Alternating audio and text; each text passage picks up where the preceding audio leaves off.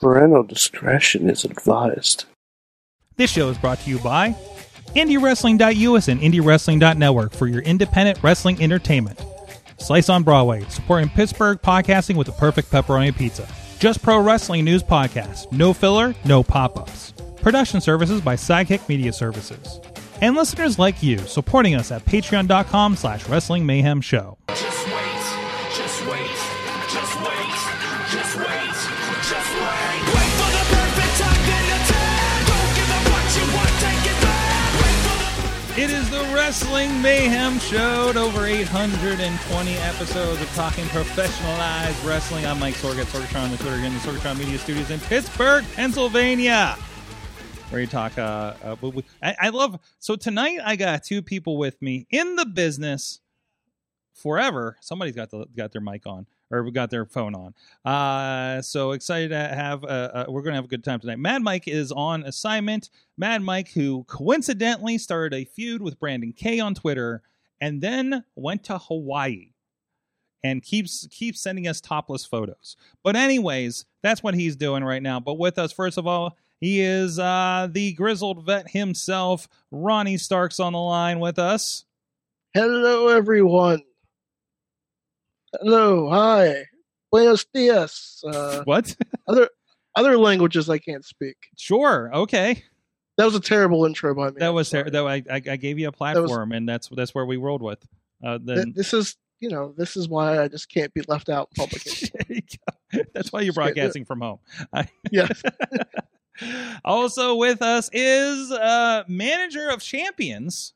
Oh, I hate BC Steel. There will be no manager of champions. And unless a although I'm literally a manager of champions. And Katie left her microphone in front of your camera shot for some reason. You know what? I want that What's over. happening there? I want this to be like a press conference. Well, yeah, we just stick all of them pointed at you, I guess. There you go. Well, if that's the case, then I'm probably making an important announcement. But hola, ¿cómo estás? Yo soy Benjamin de Steel. Benjamin C. Steel. Lucha Libre de Managerio y commentator de Cólera, Queso, Biblioteca, and La Ciudad. Oh, we definitely got to take you across the order of taco here. That's the Spanish that I learned. That's the Spanish.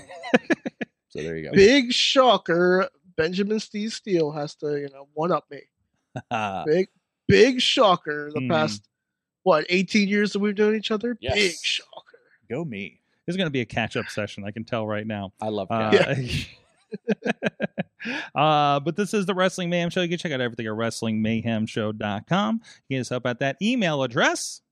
Good times at WrestlingMayhemShow.com. 412-206-WMS0 at Mayhem Show on the Twitter. The Wrestling Mayhem Show group, Discord, and Reddit, where we can converse. A lot of great conversations actually happening this week. A lot of great shares happening over there on the Wrestling Mayhem Show Facebook group, actually. And I have Peter Gabriel up in my Google search. What the hell is happening here? Because you want to be Sledgehammer. That's all we can do or we're going to get sued. Yeah, pretty much. So sorry, YouTube, And where are we at? And of course, we're live every Tuesday at 9 p.m. Eastern Time on Facebook, on YouTube, on Twitter, on the Sorgatron Media Twitch, and on the IndieWrestling.us YouTube, Twitch, and Twitter. However you would like to consume the show. We got most of the chat rooms up here, so we're going to keep an eye out. If you have any conversation, any corrections, anything like that, we'll direct them all at BC Steel. And I will answer them to the best of my ability. Hopefully this does not turn into Ask BC Anything. Maybe it could be. I don't know. I mean, I know things and stuff. There's not a plan tonight. If you want useless trivia and facts that you can impress absolutely no one, there you go. Ask BC Steel anything at mayhemshow.com. There you go.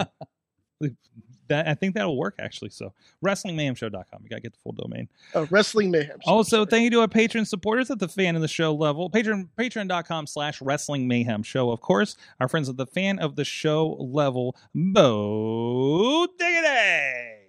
Woo! As well as Ed Burke and Team Hammerfist, the Poppy Club level, Dave Potter and Bobby F.J. Town. At the Pizza Club level, Doc Remini and The Riz. And at the manager level, Bradley and the Mother of Dragons, Tina Keys. You guys can support the show too at patreon.com/Wrestling Mayhem Show. We drop clips, extra stuff before and after the show, sometimes a little too sensitive to put out in public, including some inside info that, or at least, talking about things we can't talk about on the show sometimes. But maybe we'll talk BC into doing some of that here later. Oh, yeah. Maybe. He's already telling me stories I probably couldn't put on air. So this one time, right? This guy, no, never mind. Anyways, so let's get into it. Well, first of all, Ronnie, you brought up your new favorite thing in wrestling, apparently, or at least your new your next job in wrestling, because there's an application process here. Tell me about it. What did I tell you? It was MaximumModels.com. I got the website right here that you sent me. MaximumMaleModels.com is a real website. There it is. It's a little landing page. It's got Max Dupree, founder director, Maximum Male Models, up there. And we've been talking about this a lot. And of course, last night, Matt Carlins was talking about how Mansoor and how do we say Mace now? With our dots in there, miss. Yeah, put emphasis on that. Miss. Anyways, has a little stank on it. A little bit of stank on it. Yeah, exactly. I'm doing the shaky leg, and you guys can't see it, but shaky leg. What? The stanky leg. The stanky leg. Yeah. Oh, okay. But he declared that is a shot at all of the wrestling writers that have to put all those characters in. And it's going to ruin everything. So, and I think a few other industries are kind of bothered by that as well. But anyways, Ronnie, tell me about this website. Excuse me, I was muted. I was clearing up my throat there. So you can go on there. You start out when you click the thing. You put your age, and then you agree to the terms. Sure. And then you could fill out your model information. Okay, what is my model information? Are we going to do this live? Hold on a second. Okay. Let's upload let's a full body photo. Hold on. We're going to fill in the information here. Do we have a full body photo of BC? Oh. I'm gonna get signed. There you go. This is going to be it. This is the next.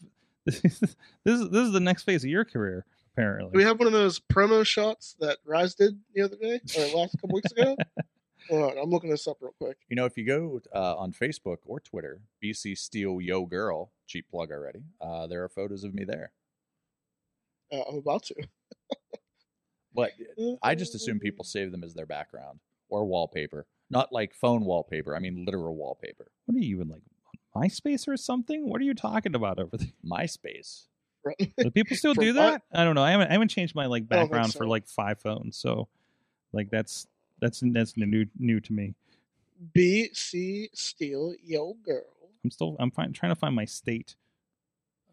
That would be Pennsylvania. Yeah, well, there's a giant list here because this is international. I was going to say, I'm guessing there's at least 50 states, probably several provinces. Yeah, full body photo. Let's see what we can do. How if I just send a picture of my dog? Just send the dog. Listen, we're just gonna send this picture of my dog right here, and then that's your use, and then submit your application. There you go. Perfection. We'll see what happens. I'm sure I'm on another WWE mailing list now, right? We'll see if you have what it takes to become a maximum male model. The dog definitely does. I really hope. I'm guessing in the terms of service, it says we have the right to use these photos on our television product. And now the dog is going to become an international superstar. Oh, that'll be great. That'll be great. We'll be looking out for that. So, have you been now? Listen, BC, you've managed the runway. You've managed other beautiful people over the years.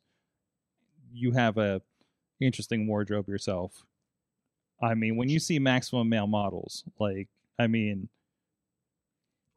are the vibes you're getting from this thing?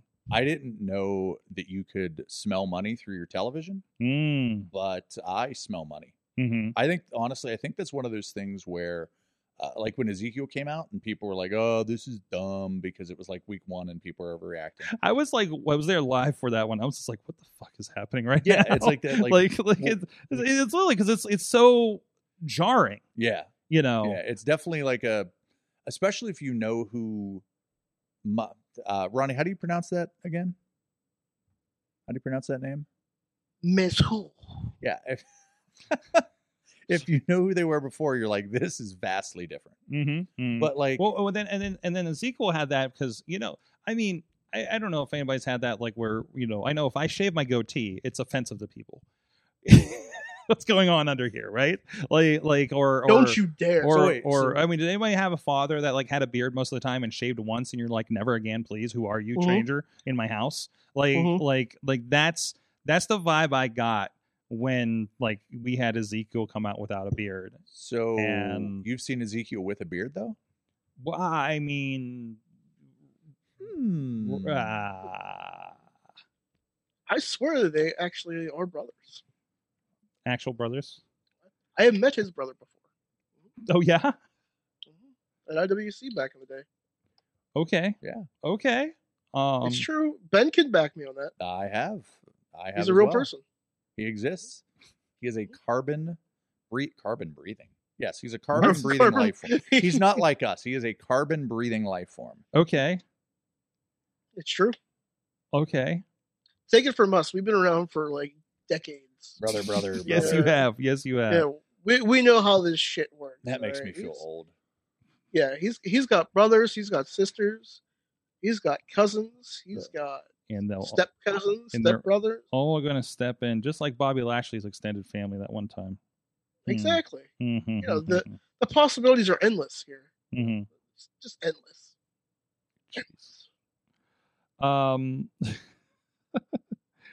Okay. So maximum male models, that'll be fine. What else is What else is going on out there in the wrestling world right now? Well, everybody thinks Bray Wyatt's coming back, but we all know it's Edge. It's like somebody found the toy or something, right? Like I saw somebody because there's like a weird like WWE superstars like super gimmicked like where he's like wearing a magic top hat or something, and they're like, are you talking about the Alice in Wonderland toy? Is that what that is? He's dressed like the Mad Hatter. Yeah, and they're like, oh, this is brand new. That means it's coming back, right? It's like, no, man, the lead time on those toys are so bad. Yeah, how many they made that toy like 3 years ago, but they just released them. Yeah, you know how many Ember Moons are still on the pegs, and she's been gone for almost a year, right? I mean, that's just. I mean, if you're looking for AEW figures, look at the WWE shelves. Really, in the long run, it's kind of funny. Like they've so rapidly let people go. Like the toys can't keep up. The game can't keep up. Right. I feel bad for game developers. That process of, and I'm sure in the pecking order, they're not number one that's getting the notification. No. They're finding out when the rest of us are probably. And if they're not, if you have somebody who's not a wrestling fan, it's kind of weird to explain like, hey, you got to take these 5 people out. Why? Well, because they just let them go. But we've been making this game. Why would they? Wrestling. Or they just let them go. Like what is the threshold, right? Yeah. Of how, because there's a lot of people that were on there that were let go like 3 months ago. Yeah. Right when that game came out. So it was really interesting to see because, and this always happens. But thankfully, like the big let go is usually after Mania, and then the game comes out in the fall. Yeah, it was a different cadence this time. That was very strange. Have we seen it affect DLC? I'm wondering because they had that planned out for months, and they had some like NXT people that I'm not sure there anymore. But I'm thinking I would assume at one point we will just get to. Hey, we've got the body. Let's just redo the head. Yeah, pretty much at this point. Well, and also the community downloads have kind of filled in any gaps there too. I mean, they're doing alternative. Things and everything, like alternative costumes for people that are more updated or something, or their AEW gear, whatever the case may be. Right. I haven't honestly. I am still playing Fire Pro since I got it and downloading and such. So any Fire Pro aficionados out there. It's great. Yeah. So otherwise AEW's got a lot going on. Looks like they're gonna have looks like details on their next AEW pay-per-view will be on tomorrow. They're really kind of building up. I love what AEW's doing, like, and again it's summer, so I guess we kind of come through this every summer, but they're doing Fyter Fest again. They did Road Rager. I'm loving, we don't have a pay-per-view technically. I guess we have Ring of Honor in a couple weeks, but we don't have like an AEW pay-per-view till the end of September. and they still feel like a big event every week. And then I think that's what they've been really good at lately. They're really good at seemingly, especially now, the summer lull that happens with pro wrestling. Yes. Like I know WWE used to do a big angle around end of May to early July, somewhere in there. That's when Nexus was, and I know there's other things that I obviously can't pull off the top of my head, but that's when kind of wrestling takes its little bit lull. Like WrestleMania is over and WWE kind of controls that. I know AEW's around, but I'm just saying in general, because of WrestleMania, after that, interest doesn't peak until maybe August. So it's kind of hard to have that, but AEW always has something going on. So maybe there is a benefit to having so much talent, because you can always have something new or something spectacular. I know there's a downfall, but there is a positive spin to it. I mean, there's something to be said for, like, I still get the emails for the shows, right? Like the Raw, what's coming up tonight on Raw, what's coming up tonight on SmackDown, and half the time I'm looking at it, and like I do watch the pay-per-views, and I'm like, wait, we're doing this match again? Like we have nobody else for them to do anything significant with. Like it's so strange seeing that versus I just feel like there's always something new happening and a new face and a new interesting thing happen on AEW. And you can say like long-term storytelling and stuff, it kind of kills it and fans can't keep up or something like that. But I don't know. I think a lot of fans are, Yeah, and I think AEW seems a little bit more Crash TV of the 90s, not to that extreme. A little bit. No. But I don't hate that, because what's always the complaint? Well, we've seen this guy so many times. Sometimes the best thing for a wrestler is to get hurt because he has to go away. Where in AEW, you can move guys in and out. Like, hey, this guy's hurt. Okay, we can have this guy take his place. Hey, this guy needs time off. Okay, we can have this guy take his place. I feel like generally, if you just say I'm watching Dynamite, I think there's people that you see in ring once a month. Probably, yeah. Like I feel like I see a Jade Cargill match, a significant one, once a month, and sometimes she's on Dark, right? Possibly, yeah. Like she's popping up. They're doing promos and everything like that. We saw Chris Statler and Athena this past week, but no match, and they're setting up for a match this week. Which also unless you're somebody like the Young Bucks have to be there to EVPs, right? Things like that. There's some people that are regularly there doing darks and everything like that. But Dark Orders and Best Friends and stuff like that. You got that core group, but it's like, man, like I don't think we're making Athena show up for the week that she just did a promo. I'm guessing we pre-taped that the week before. Yeah. And loosen it. Then you're not bringing, because WCW used to do it, WWE do this. Like how many times you would always hear about they're bringing all these people in, and then they just sit in catering. Yeah, that was the WCW thing too. They would fly in like 80 guys and use 40. Like the roster, I remember looking at the Wikipedia, like this was the roster in 1997, let's say, and it was like 150 people, right? But also they were doing there were people that were being featured, and you can say this, it's kind of like what happens on Dark now, like there's people being featured over on their worldwide program that you never get to see if you just watch Nitro, right? Yeah. Like it's not insignificant people, right? Steven Regal, I don't know, something like that. Like he didn't have anything on Monday, but and a lot of the stuff, like there's a Twitter that's dedicated just to like BNC show WCW stuff. Yeah. And you luchadors especially. And you can look this up on Google. It's a Google site where it shows when WCW filed the SEC filings, I think in 99 or 2000, it shows everybody's pay.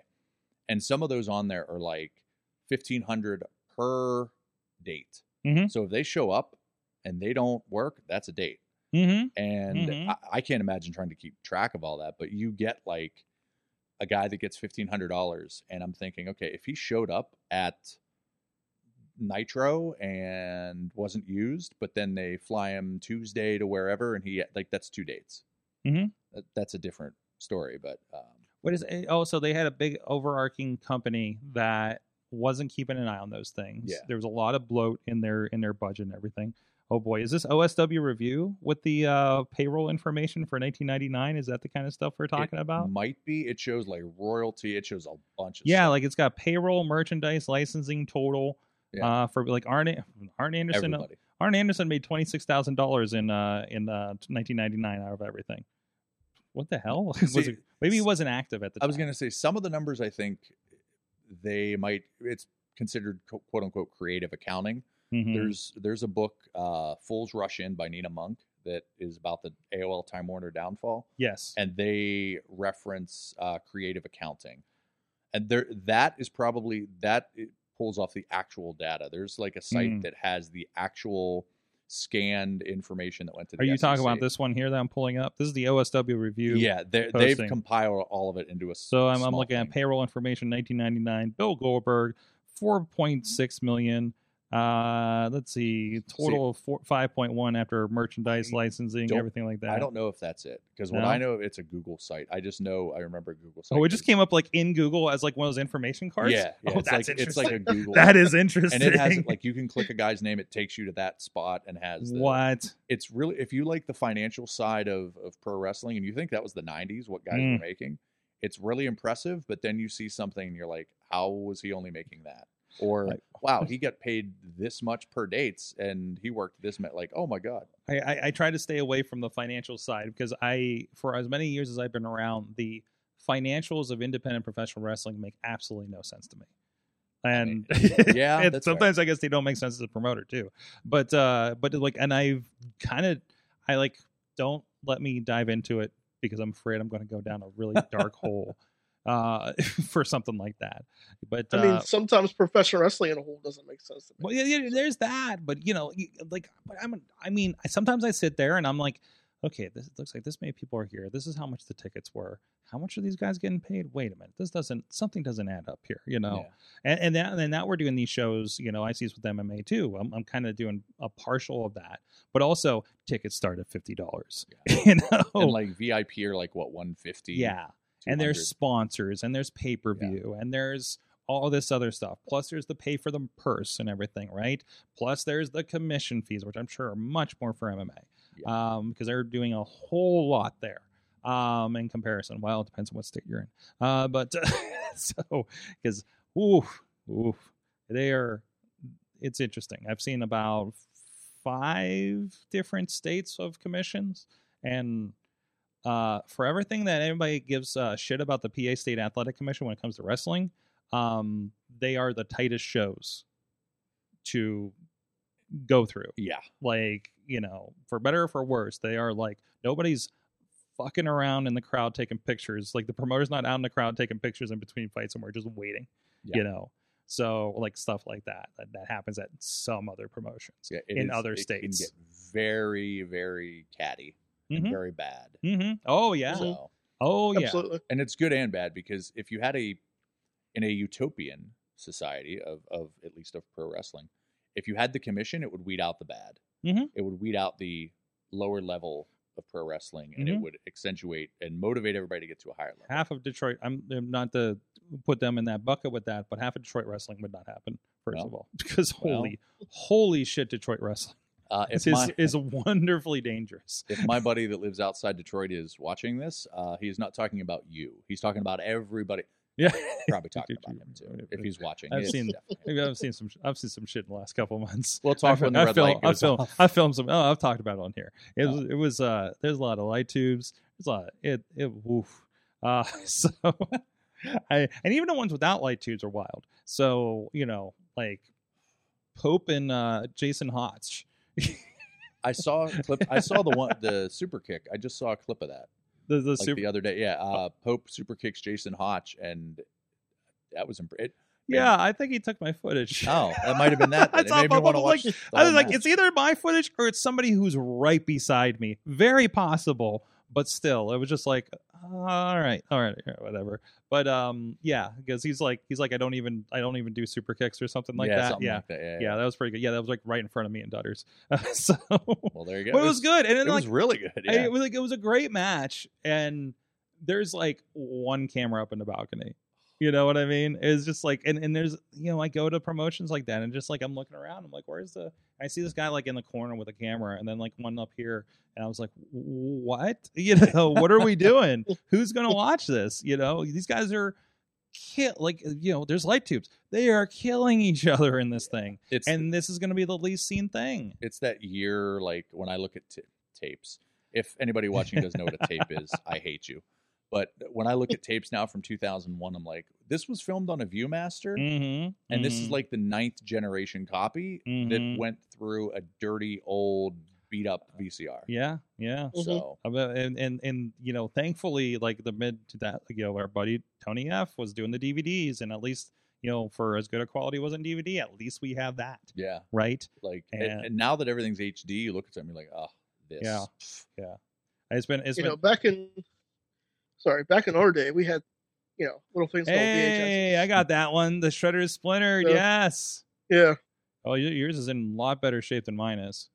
I just picked this up the other day. I had Oh, a couple okay. on, yeah. There you go. Well, I got the DVD set now, so I don't have to dust those off anymore. So Is it in the? hey. What's What's this got I hear Paul you guys? Blart? Oh, what the What is hell? this I hear you got. What's this I hear you guys are trying to replace me? What the hell? Well, we got BC.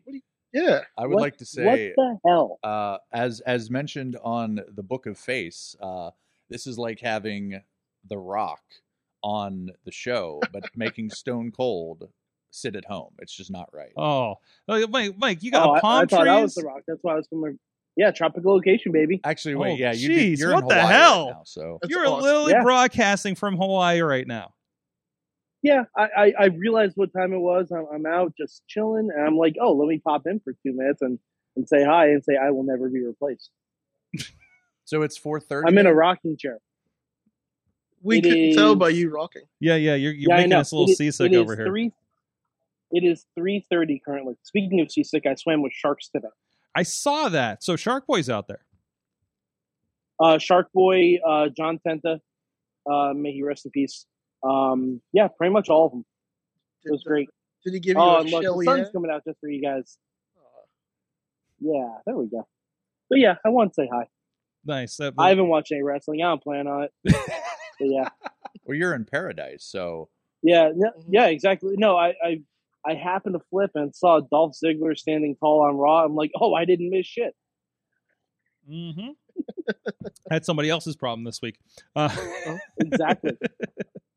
So I I'll mean, let you guys get back to it. wait. Have you even looked for? Is there any Oh. independent wrestling out there or anything like that? Even just to. Fuck you, Sword. Well, I was just I don't curious. know.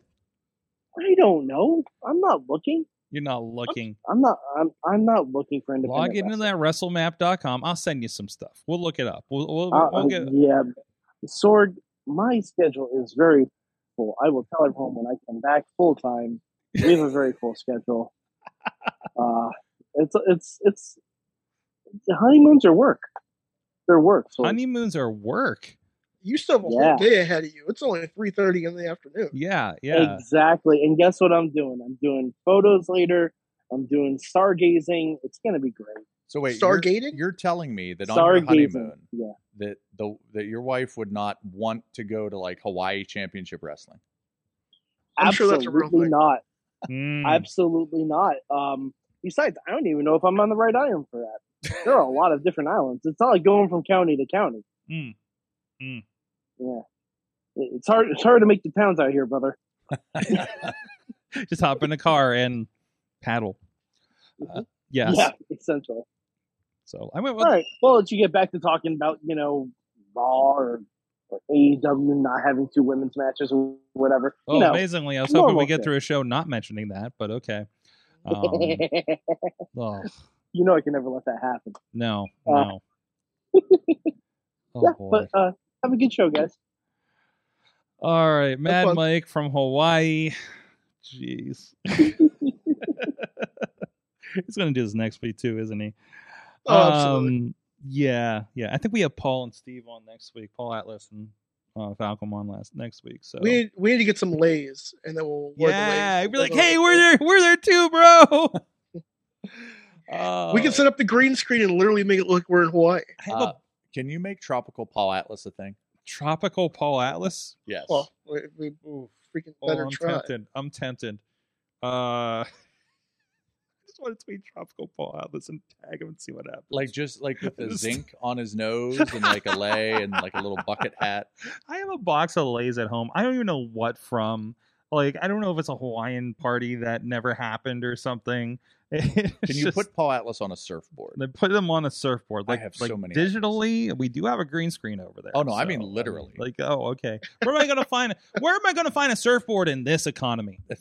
That's a good point. If anybody would like to donate their surfboard, reach out to surfboard at Wrestling Mayhem. I'm sorry, from landlocked Pittsburgh. It's not a lot of. We could get them a boogie board. That's easier to get here. Yeah, I don't think there's a lot of surfing happening on the Allegheny. There's one at Sandcastle, I'm sure. On Sandcastle?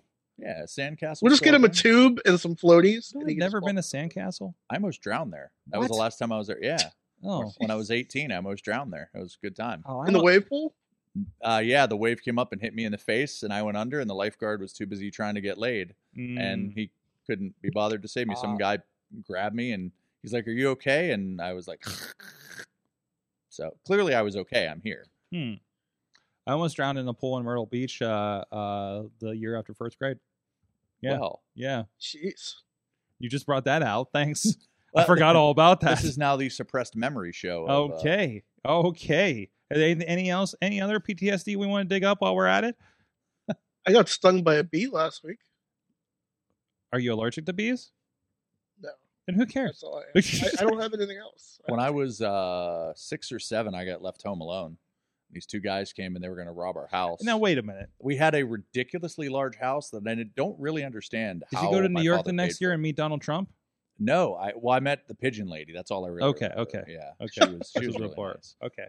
See, if Mad Mike were here, I was going to make it a Mighty Ducks reference, but I'll have to go with my other favorite movie. Yeah, I guess so. Well, if you're looking for something to watch to keep shoving down those deep, dark memories, please go over to IndieWrestling.us. That was a segue. We have a lot going on there, including, and you can explore other mental issues, because I believe at this point, I know it's on VOD. It should be ready on the network as well and on YouTube. But the Rise Rumble from this weekend is on there, featuring one Delirious, who I think has not been in Pittsburgh for about a decade, at least in a wrestling ring. It's good to be able to film Delirious again. I mean, hey, he was one of my favorites when I first started getting a camera at ringside here back in the, whatever the hell that was, whatever decade that was. Oh boy, the aughts. Oh boy, it was the aughts. It was the late aughts, that's for sure. So wait, what year did you start? 01. Early aughts. You're in 01. You're in early aughts. I'm a latecomer to the scene for some reason, which always bothers me because I've been here since 2000. Really? And I'm like, why did I not discover independent wrestling in the area? Wow, I discovered when I was a fresh-faced 14-year-old boy. Right? Like, well, I was busy. Hey, look, some of us I guess I was busy. But anyways, also I didn't know where weird towns like Monroeville were. I was afraid to leave the South Hills at that point. Weird towns. It was not. Listen, like when you first move to a city and you're like don't realize there's like a grocery store a mile away, so you're still driving like 5 miles away to the place that's like fair. That kind of thing. Like that's kind of where we were. So anyways, IndieWrestling.us. You don't have to go anywhere to enjoy all the great professional wrestling across several states right there. Rise Rumble is up. The VCW Father's Day Throwdown, including the death of Zeke Mercer. I know he just got almost mortally injured. Let me be clear about that. So a lot of great stuff there. And of course, you can also check out our Spotlight Slam show that has debuted, and we're on the 3rd episode coming up this week, featuring amongst other matches Jason Gorey and Damian Chambers from the last VCW show. A really good match and a surprise match, actually a replacement with Jason Gorey rolling in. So go check that out at IndieWrestling.us, and of course check out on the YouTube, the Facebook, and GrindCity.biz for the Spotlight Slams on Wednesday night at 10 and 11 p.m. respectively, and see what you're missing and see what's coming up as well, because we're going to a lot of information on that show about what shows are coming up in the greater Pittsburgh area and West Virginia.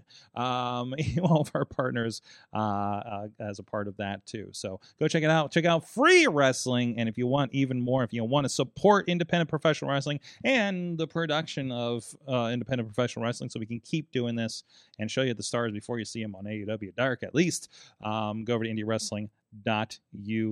Speaking of that Rise Rumble, BC, you're in the middle of some gold and a hard place right now, it seems. Well, the former and the being hard the better part. Yeah, well, the hard place being the Warhorse, and so that didn't work out too well. You know, I should have known it was going to go bad when Chris LaRusso wouldn't let me produce the Rise Rumble, the song Rise Rumble. I did see this promo. Yeah, it was the Wrestle Rock thing. I had lines for everybody. Oh no! And this should have happened. If you needed help, you should have booked Mad Mike to assist you. You could have gone rogue on this thing and become a partial Mayhem Show production. Damn, you can still go rogue on it. I mean, we can add it to the show after. Not everybody's watched it yet, so there's an opportunity. There is time. Is 39 too old to start my rap career? No. Some people start their wrestling career at that age. That's true. I'm definitely not going to be starting that. That is off the table. No. I'm not even interested in trying to bump at this point. Not on purpose, at least. Knowing how to bump has saved my life. I think it was a Taz line he said in like the first Tough Enough. He goes, "If you fall in a grocery store, this will save your life," or something along those lines. I fell downstairs.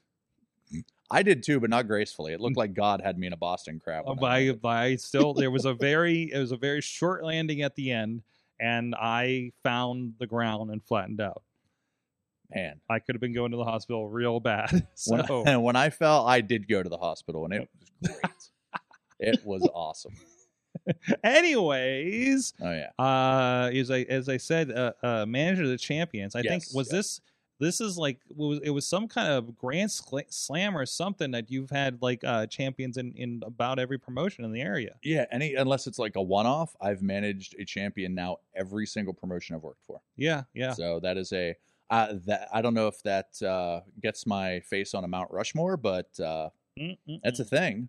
So yeah, but Rise was the place where I was kind of slipping up, and I felt like having Tyler Klein and Calvin Couture, I had the best opportunity. And that is, I am legitimately a huge fan of them. Calvin Couture was handpicked by RPW and myself, and when Tyler Klein, I keep wanting to say Calvin Klein.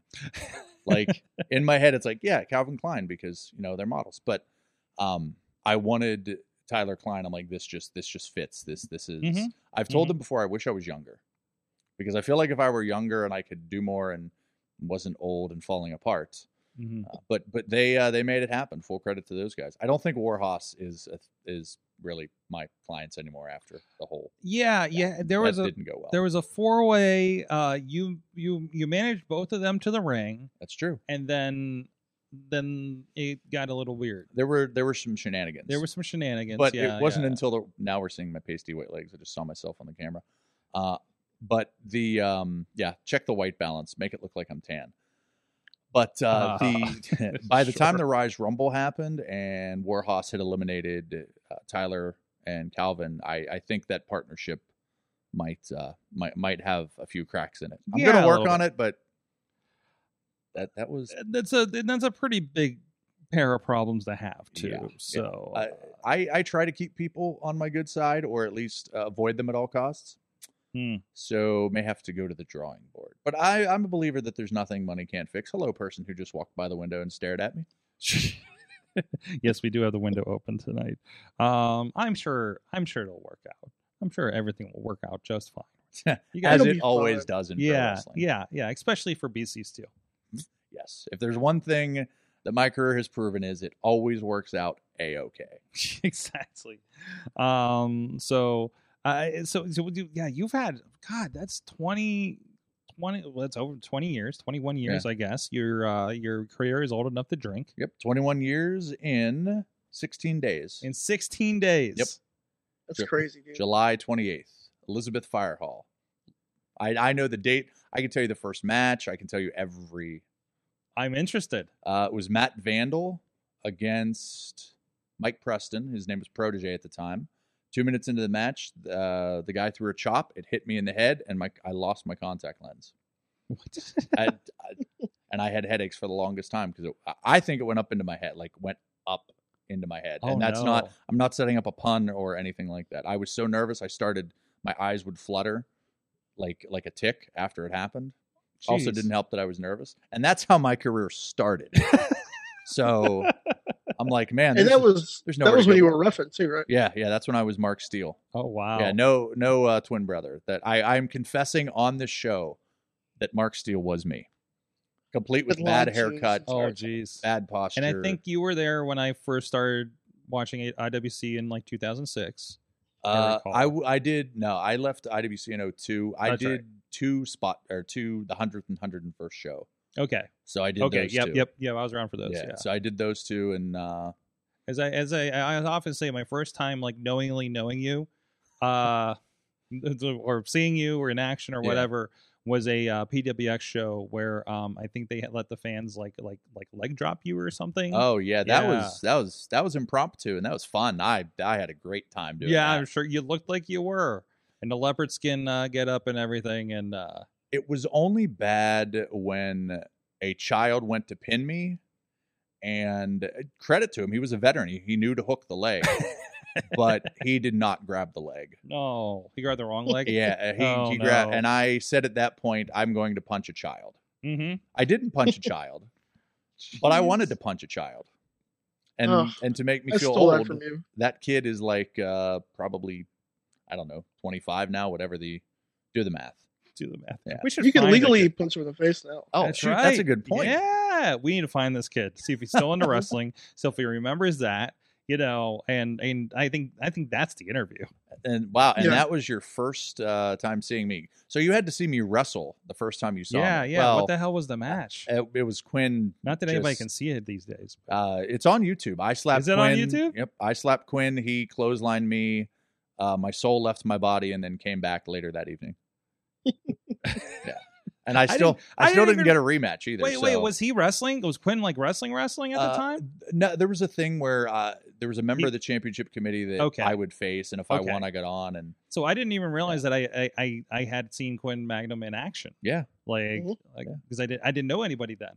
So and he's ducking me too, for the record. I've challenged him. Oh, yeah. I've wanted a rematch numerous times, but just saying. I mean, anything. Never say never. Nah, we're saying never. We're saying never. We're never saying never. I don't know. He's not tied to anything. I don't know. Actually, I haven't talked to him for a while. So, but next time I do, I'll bring this up. Sweet Jesus. Listen, when we run our Mayhem Mania, the wrestling show, we'll book you. Awesome. We'll make that dream match happen. I can do those matches. We'll throw all the podcast monies at it. Mm-hmm. Awesome. Well, I mean, if we're going to do dream matches, I have a list of maybe opponents. That's a level we should do on Patreon, is like if we get to this part, like this point in Patreon, we will run a wrestling show. This is where I do need to talk about the financials of an indie wrestling show. We're like, listen, it's not my money. Doesn't matter if we lose it. We made the goal. The fans want to see it. You had me at, it's not my money. I don't care if you lose it. But I will gladly sponsor that match between BC. There you go. We'll sponsor a show. Yeah. God, the more I keep talking about this, the closer it is to happening. Well, look, if you want to make money, you run wrestling shows. Yeah. Absolutely. Yeah. No, you run an MMA show is what I've Well, learned. that's It's like you put aside your love for wrestling and run an MMA show, and apparently there's money there.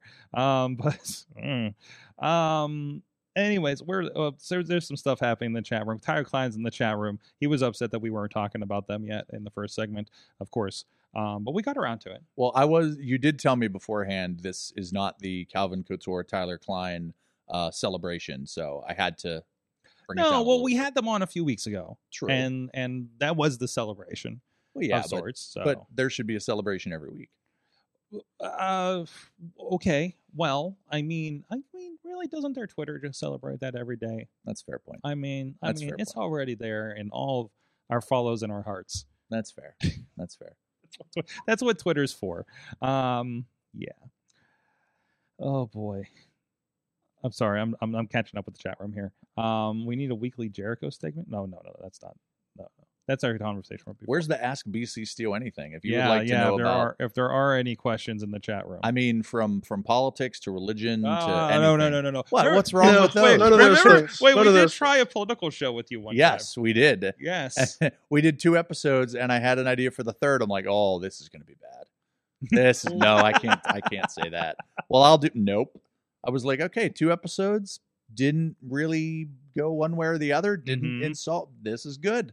Yeah, That's 2 more episodes than any political show on TV could go. We tried it. I didn't. Yeah, seriously. Can you imagine if we tried that concept today? And the whole idea was to. Didn't we call it Political Mayhem Show or something? PMS. And that was the. Yeah, that was it. And it was you and Bert LeGrand, and I think you were talking about politics in the vein of like through the lens of wrestling. Yeah, like talking. It's the same. One and the same. Yeah, it's a great concept, and it's in the feed. It's in the Sorgatron Media Wrestling Mayhem Show, like super feed, master feeds. If you want to go look for it, like it's there. So, but man, I don't even know. I just there wasn't motivation for it. You know what I mean? Yeah, and especially as we get further and further, I don't know if I could do it without going off on a tangent. It was a whole different era. Yeah, let's say, because as you know, I tend to go off on tangents and mm-hmm. That person just that walked by. I wish you guys could see the outside because I put my hand like this and the person like looked over as if I had some magical power just to shoot out. We used to be connected with that camera out there, and I'm curious if we still are, because it's been fun. So let's say you've been everywhere. You've been 20 years into this. You know, what have you should do what you learned from wrestling? What have you learned from your career? What have I learned from my career? I actually, when I had a podcast way back in the day, I mentioned something about how pro wrestling changed my life. Mm-hmm. And that's something that I tell people. If they stick with it long enough, one way or another, it'll change your life. I can relate to that. It will. Like, I've met people from every walk of life. Mm-hmm. I'm not the most well-rounded individual in the world. I'm sure there's somebody who's traveled and, met all kinds of different people, but I've met people from every political background, every race, color, creed, sexual orientation. Mm-hmm. It also helps me because I'm 39, so I'm not really up to date on stuff. But when you're working with younger talent, mm-hmm. you're working with talent that is working with other younger talent, and they have their experiences. It kind of keeps me young in a way, not body, but mind.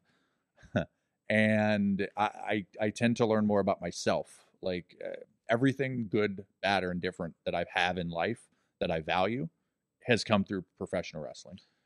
It's interesting because at least in the Pittsburgh area, I feel like there haven't been a lot of managers, like at least like longevity managers. It's usually a couple years. Yeah, and they find something else like their personal life, like their relationship or their job or their career or what have you. And there were times where that probably should have been my focus. Yeah, I'm sure there's relationships and friendships that would say, we kind of wrestling took most of his time, but mm-hmm.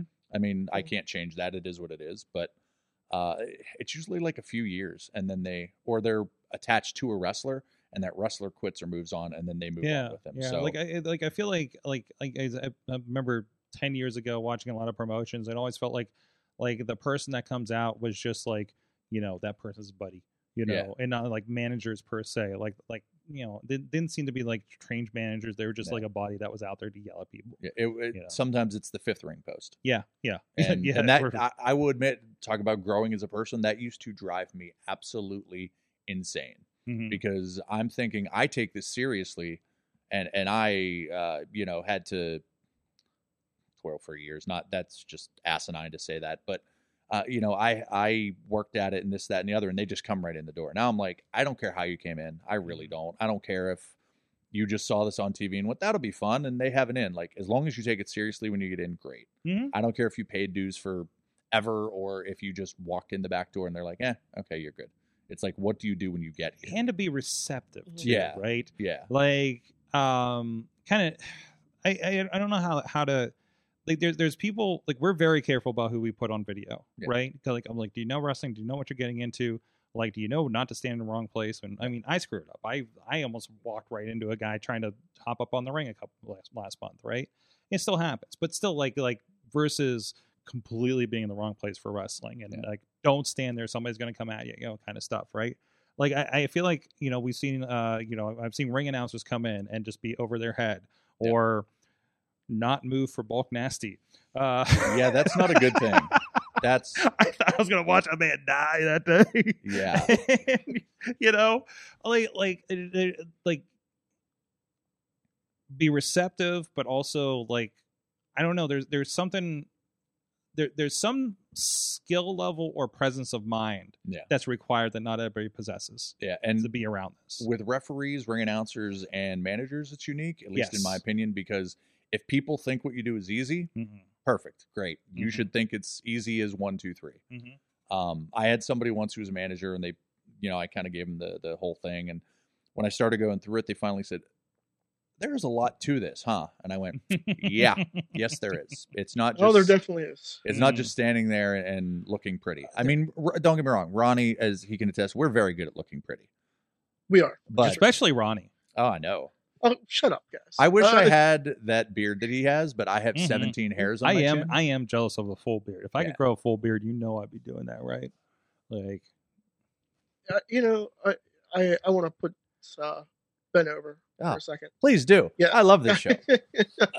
I don't do this often because I met you in 2003 at PWX. I was so young. This is when you guys were at the old building where it would snow.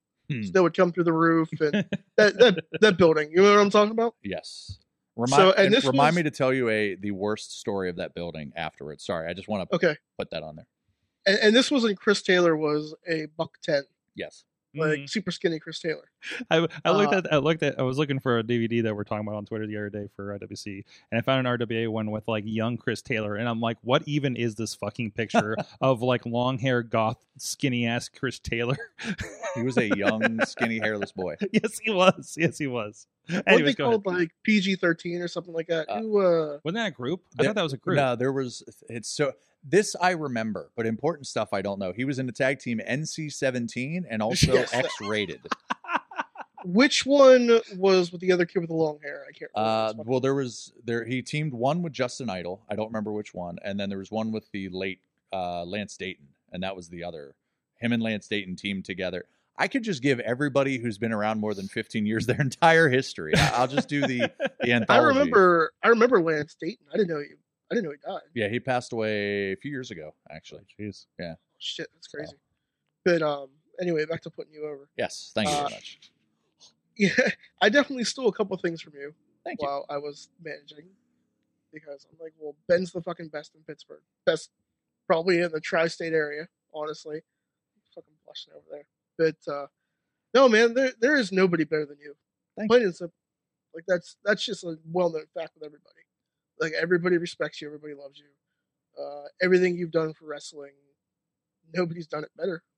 Well, so I dare anybody to say it differently. Well, if they say it differently, they're wrong. That's the first problem. Yeah. So, or they're in denial. I have told you several times, I am no BC Steel. But I tried to be. I tried to steal your shtick once or twice. Well, and what happened? You put me in a fucking locker for 7 years. Which is on YouTube, by the way. Mm-hmm. It is on YouTube. But to be fair, there's a good chance that I stole it from somebody. Like when I went, managers like Notorious Norm, Damian Stockholm, Drew Lazario. There were girls, Katarina Heiss, Jasmine Victoria. I could probably name every single one. Gentleman Joe Perry. There were so many that I was like, oh, there's something. And then when I started watching tapes and say, oh, okay, there's a little thing. And I started taking stuff from, if anybody knows this character, I just revealed this recently to somebody and they knew who it was. If anybody remembers in Living Color, Jim Carrey had a character, the effeminate environmentalist. And that is where I stole a lot of my mannerisms from. So if anybody sees that, I've now just given it away. So there you go. So I stole it from Jim Carrey. So yeah, Ronnie Starks, you are 1 degree away from Jim Carrey, technically. Holy shit. There you go. It's all coming full circle now. Is that full circle?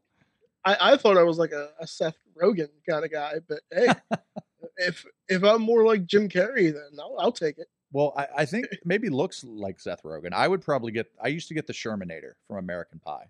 You were the fucking Shermanator from American Pie. And when I was little, I kind of looked like Macaulay Culkin, except not cute, not adorable, no talent, and I wasn't in any movies. I did try out for 2, but I didn't get the parts. I'm still upset. But I mean, we can't all be extras in a Kennywood commercial. What? What? Oh, I was an extra in a Kennywood commercial when I was a kid. Whoa! How do Wait, I you not know never this? told me about this. Oh yeah. Okay, so I can't remember what year it was, but they did this whole commercial. There was a clown, and there were a bunch of kids lined up, and we like danced, and like the clown like went around on like one of those one wheel tricycles and was like fucking juggling and shit. Mm-hmm. Yeah, that was the Kennywood commercial. Oh wow! Now, how bad did you want to trip him and then start laying the boots to him? Well, you know I'm a bit of a shit, so probably as soon as the commercial started, I was like, somebody needs to beat up this damn clown. Yeah, That's fair. Yeah. Hey, by the way, I think I found something here. That I would be think it. there's something happening. I think, here comes Ronnie Starks. Here comes a young, spry Ronnie Starks. And look at who throws him in. And let's see who we got. I don't know. Wait, was that? Whoa. Oh, wait, was that Shane Taylor? That is Shane Taylor. Shane Taylor shoved you in a locker? Mm-hmm. Where you resided for 7 years. We try not to laugh at all during this segment. Is that Chris LaRusso? Yes, it is. Oh, Yeah. wow. Evil beard Chris LaRusso. Mhm. How about that? Chris LaRusso was trying not to laugh. Yeah. Yeah, you can kind of tell at the beginning there. And you're just there for this is like this is a 3-minute segment. Yeah. Mhm. Well, then there's another one. I want to find it, but it was the 7 year later one where I had my ocean. Yeah, I think. Well, yeah, we'll have to find that because I think I'm probably the one that posted it because when we were working over there. As a man that But- appreciates a good callback in comedy or movies, that made me so happy that we could have a callback from 7 years prior. I always, I'm always have that question in my head when we do these kinds of things because I'm like, we think this is hilarious and we remember, but do the fans remember? Like, you know what I mean? Because yeah. like, are the fans been around for this long? Are they seeing this? Are they seeing these little breadcrumbs that you guys are putting out there? That we're doing something interesting like that.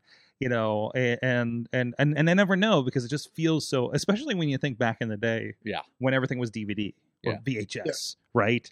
Like, well, who's seeing these promos at that point? I always, whenever somebody says, "Hey, I remember," and I can tell that it's a fond memory, not like, "Hey, I remember that time your pants were down," and I'm like, "Oh, yeah, that wasn't very good." Although if that's somebody's fond memory, that might be a little odd, but. Mm-hmm. But yeah, when somebody like brings something up and it's like a fondness, I'm like, okay, I think that worked. I'm pretty sure that was good.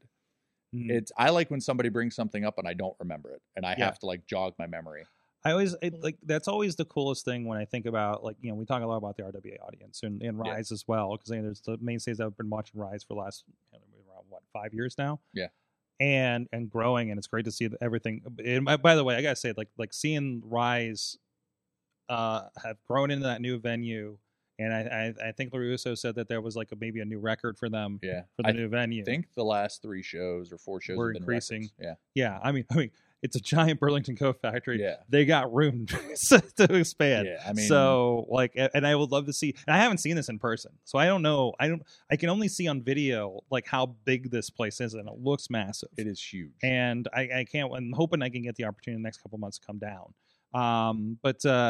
Yeah, that is really cool. But then, like, I think of like that in RWA, and like looking at RWA, like, we talked about that crowd and how they just come unglued. We were talking about it a lot last night, and I'm just like, this is the most important thing to like 300 people. Yeah, and the acoustics are amazing. And that's but like 300 people have followed this and know all of this, and that, and you're like, oh, just 300 people. It's like, that's an audience, that's an important audience that comes back every month and pays a ticket and is involved, and that attachment is just like incredible when you capture that lightning like that. Even if it is quote unquote just 300 people, or the people that are buying VODs, DVDs, that's not a whole lot of people on top of that. It's really incredible. And I think that's a credit to not only the guys and girls that work there, but the promoter himself, Dr. Feelbad, who I've said this before. I don't know if I've said this publicly. I think I've said it to him. To me, and this is not against any other promoter I work for or any promoter that I have, but he might be the closest thing I've seen to Norm.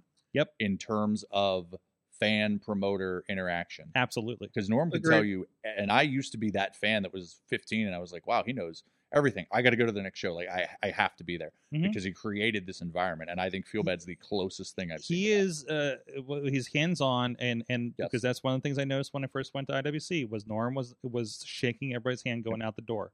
Now Derek will do it too, to the detrimental of, we want to fucking get out of here. Let us out the door.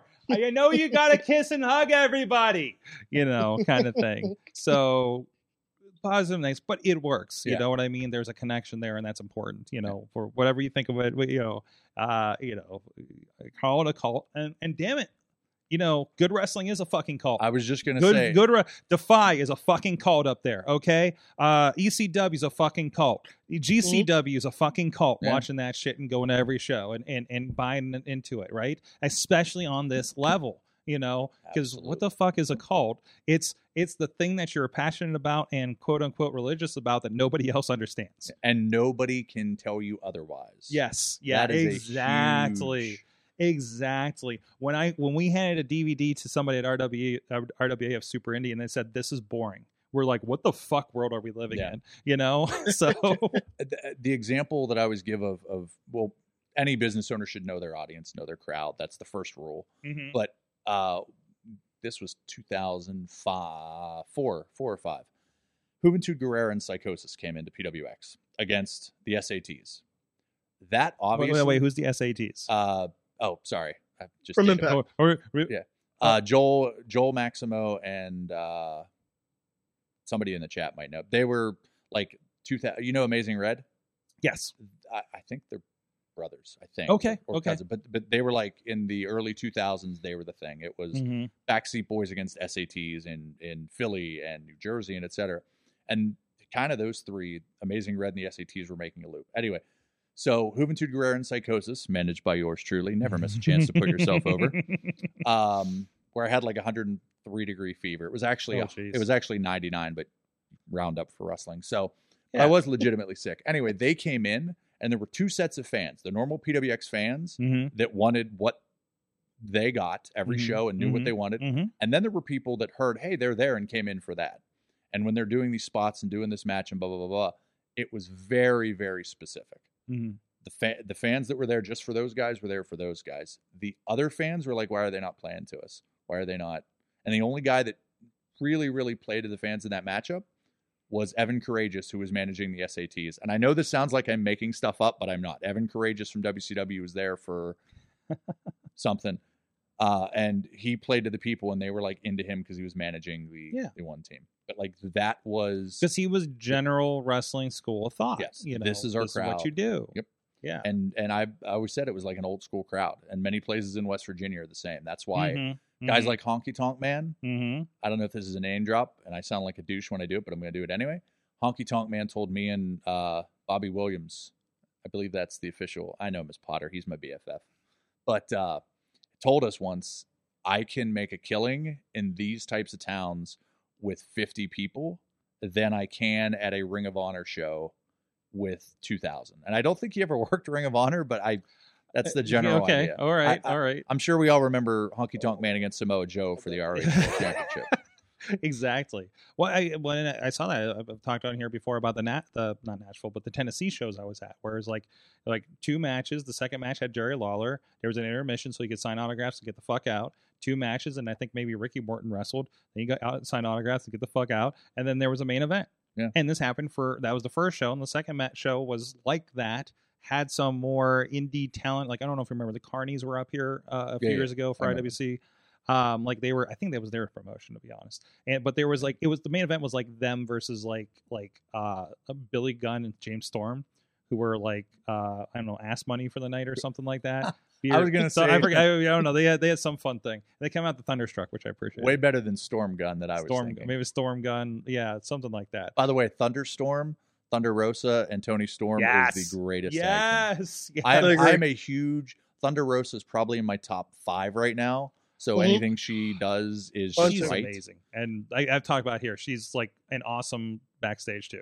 Like Mama Rosa, like that. She is to the women's division what Mick Foley is, because it's Uncle Mick when he walks in, and she is just like pure cool vibe when she walks in. I honestly think, and I thought this about Bailey when she was a babyface. I think Thunder Rosa is your 5-tool, put her on Late Night with Jimmy Fallon, represents the brand. That's what I think. Yeah. Because every single box, they watch her in the ring. Wow, she's good. Yeah. She speaks English and Spanish, so that's a market. She did commentary for us one time too. And I talked to her afterwards, and she said, "Yeah, I've been doing commentary for Dark for the Spanish side." I'm like, "That's fantastic. I had no idea." Like, to me, why the fuck would I know? You mean, you're not?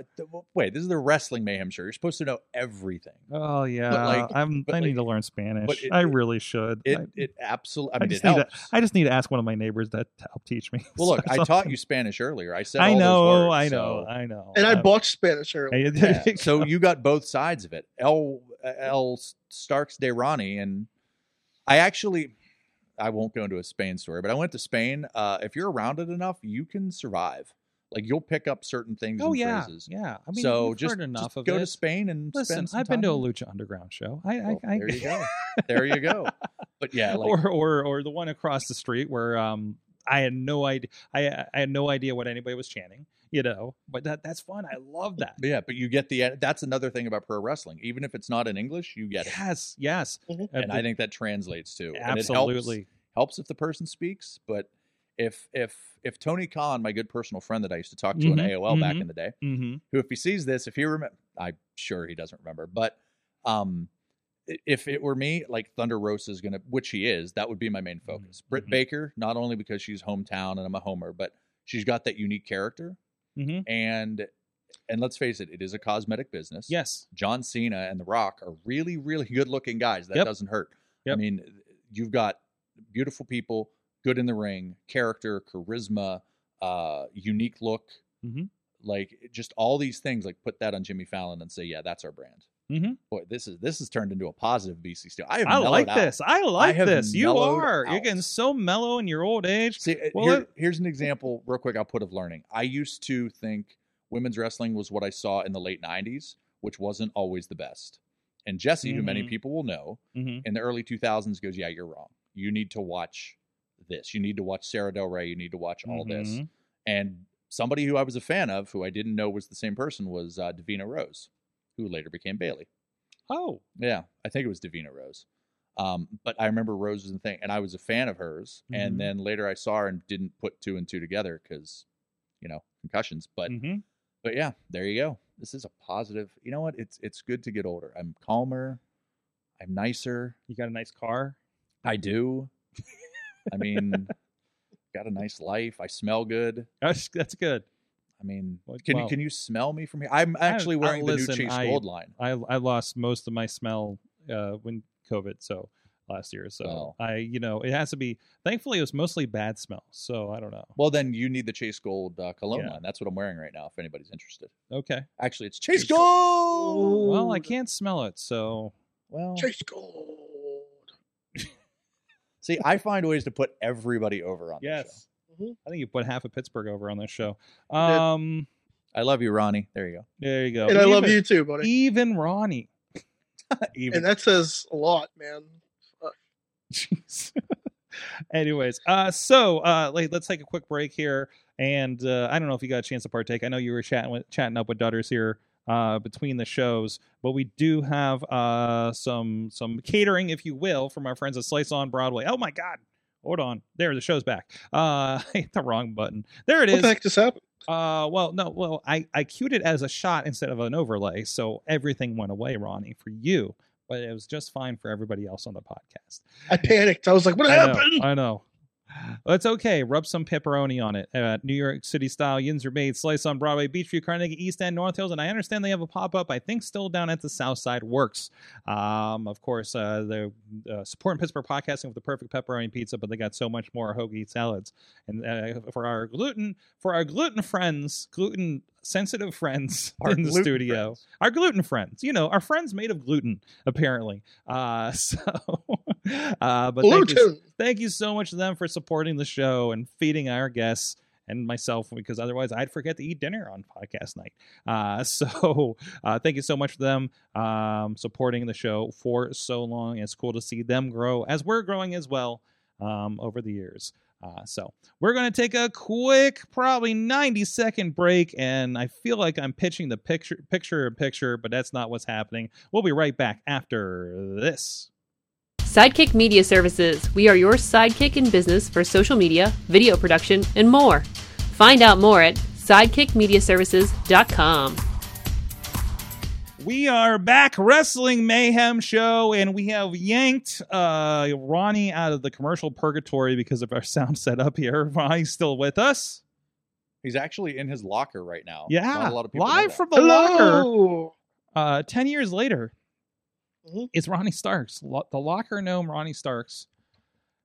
This damn locker, man. Yeah, that's right. It's rather spacious. I was just It is kind of believe it or not. spacious. That's the word I was thinking. See, managers know words. Mhm. Thesauruses. That's right. By the way, I want to call attention to a video that I saw was just posted a few hours ago over at VCW. I highly recommend. Well, not if you're sensitive to Possum Side, but there's it's got an adorable ending. I will tell you that. So go to Victory Championship Wrestling's Facebook page and check out the "Where Were You When Possum Side 2022 Happened" is the quote. Oh fuck! Oh my god! You know, if you told me a year ago that Beastman was going to run a promotion and what it would be like. I mean, I would be excited. I was I'm not gonna excited. lie. I listen, there are two people that have come to me and said, I'm going to start a promotion. And I said, I'm in whatever you need. And one was Beastman recently, and the other one was Marshall Gambino. And both of them, we have filmed the most ridiculous shit in professional wrestling. You filmed the pasta death match. I was getting to that. Yes, two of them. And a baguette on a pole match. Vince Russo loves that idea. There was a lead pipe in the baguette. I now love that idea. You don't mess with Mambo. That's fair. Another one of my former charges. It was just But that's tremendous. like just in the hardcore Halloween thing we did and everything. It just completely bonkers. And now there's this and there's that. Fans bring the weapon. I hear rumblings of other plans and Possum Side, and I love it. And it's pro wrestling. It's pro wrestling. And that's the listen. cult. That's all you need. It is everything I love about West Virginia because I talk about Detroit. Listen, there's our Tennessee wrestling, right, and then there's our Detroit wrestling. This whole other vibe out here, right.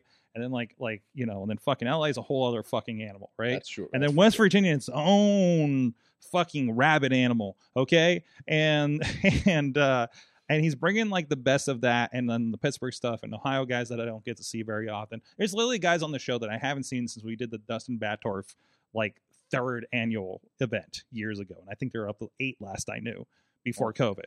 So like that's cool to see like all that coming together. Right. Like I saw this guy, like I see him for 2 shows. I'm like, why the hell is this guy familiar? I'm like, oh shit, he was this other gimmick at the other thing. He's that guy, right? You know, like stuff like that is kind of coming around. So and wrestling's weird too because you go forever without seeing somebody, and then like I saw James Avery I've seen him twice in 3 months, and before that, and you saw him 3 times in that battle royal. Well, that's true. That's a fair point. And before that was fun. Before that, it had been 15 years. Was he? Is he the trainee at NOW out there? Okay, so trains, thank you because I don't know if it's that, but somewhere in Ohio. Yeah, the one that Warhorse and them are from, right? Yeah. So because I met him because I was tagging along. Dabrowski was doing a seminar out there, and I'm like, this guy's familiar. Okay, yeah. I think some of these guys are the Ohio guys, you know, to fill out the battle royal or whatever, right? So like, I was like, okay. Yeah, supremely talented. Yeah, and you see that through his students. Good. Yeah, I mean, that's so we've talked about recently. The good trainers, and you've seen that come through. And you see when bad trainers and things come through, you know, and you can kind of tell where they come from depending on how you're dealing with certain wrestlers, right? As they're coming, especially when they're younger. And that's really, really important. So anyways, another thing that's really important is people's presence online. And we talked about we talk about this every once in a while, right? And it is I think WWE actually does social media training now. I understand it has been some at that level, right? Not that it always is clean, But, I think less issues happen than used to be. Yeah. Like the Hardys were notoriously bad. Matt was terrible for a long time. There's a definite dark side. Yes. To pro wrestling Twitter. Yes. Present, past, and I'm sure future. Yes. And I know something came up recently, with stuff like that. And I know you had a couple thoughts on that you'd like to share. Yeah. So I always preface this with why I am so passionate about this. And it is because in the mid 2000s, I don't like to give a lot of non-BC Steel stuff, but I had a marketing company. And this was the infancy days of Twitter. So it was pretty much me, the creators, and like 3 hamsters. That's pretty much not that, but it was very early on. YouTube marketing wasn't very popular. I don't even know if Instagram was around. I was teaching marketing on MySpace. So that tells you the end of MySpace, height of popularity. So I know what social media can be. And it's essentially your 24/7, 365 advertisement for your brand. Yeah. For pro wrestlers, you're the brand. Yeah. You're the brand, you're the product. There are ancillary products like t-shirts, etc., but you drive that car. You steer that ship. You insert metaphor here. What I hate is when I see people completely mismanage it. Either they're tweeting stuff to people that are supposed to be their peers, knocking, say, a WWE product.